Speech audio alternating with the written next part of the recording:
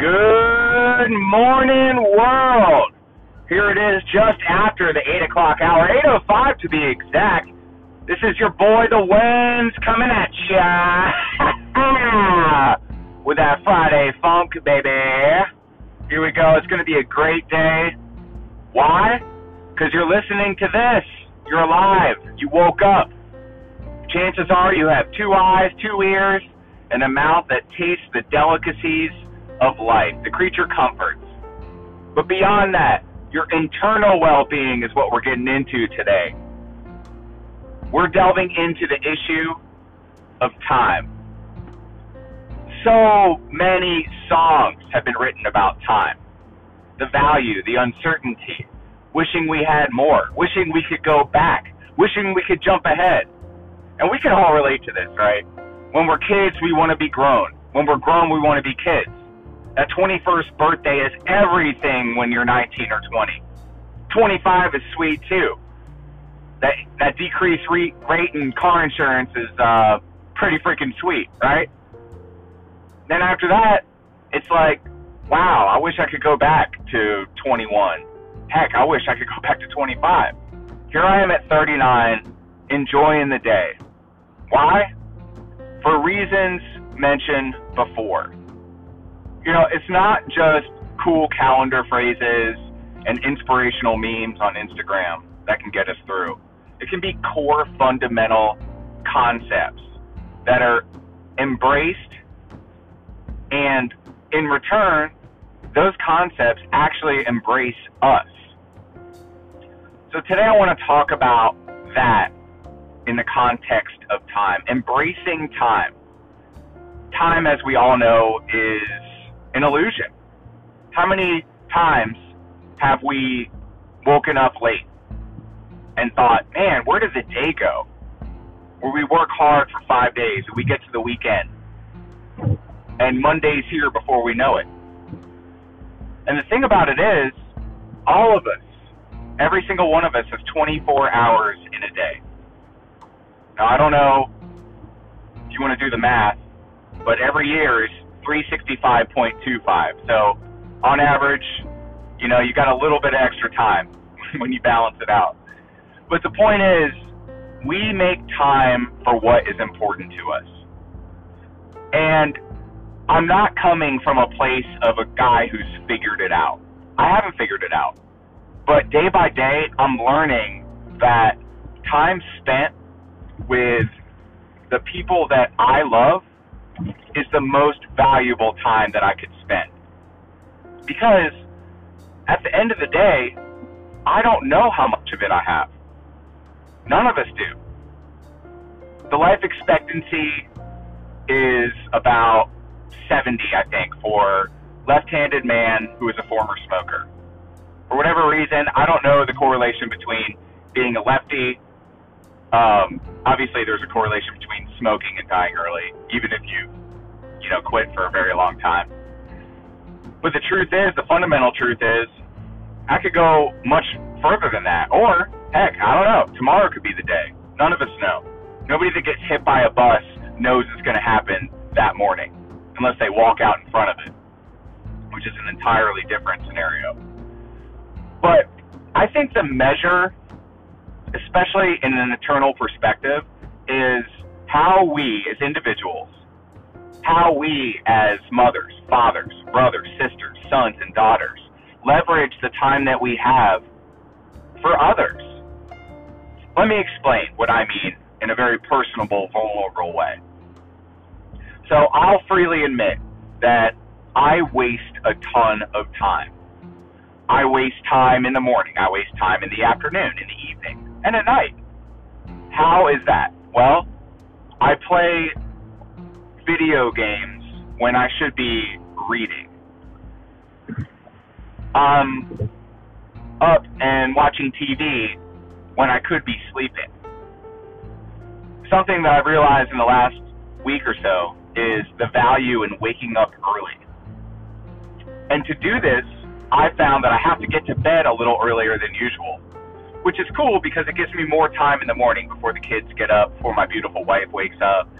And it provides an opportunity for me to dive in to that which is deeper, which provides that like soul satisfaction. It's different for everybody, and I acknowledge that. You know, I find that satisfaction in Scripture. For you, it may be, you know, exercise, yoga, which I also do. But that first fruit of the morning, that first 15 minutes, when I choose actively to spend it in Scripture and in conversation with the Lord, I find that that day is way more filled with meaningful things, conversations, interactions, engagements, opportunities. Because it's almost like my mind is engaged and ready and set to look for those things, to seek out meaningful things in life. You know, meaningful opportunities, interactions, engagements with family, with friends, with coworkers, heck, sometimes most importantly with strangers. You never know the impact that you could have on a stranger by simply making time to say hello. How you doing today? And then actually be prepared to listen. So many of us get caught in the trap of pleasantries and niceties, right? For example, I'll go first. Good morning, how are you? Good, how are you? Good. Cool, right? Sounds good. Top of the morning, everybody's doing good. But that to me isn't as impactfful as, hey, good morning, how are you doing today? Like today, what is going on? You know? And if I'm going to ask, I got to take the time to listen and really care.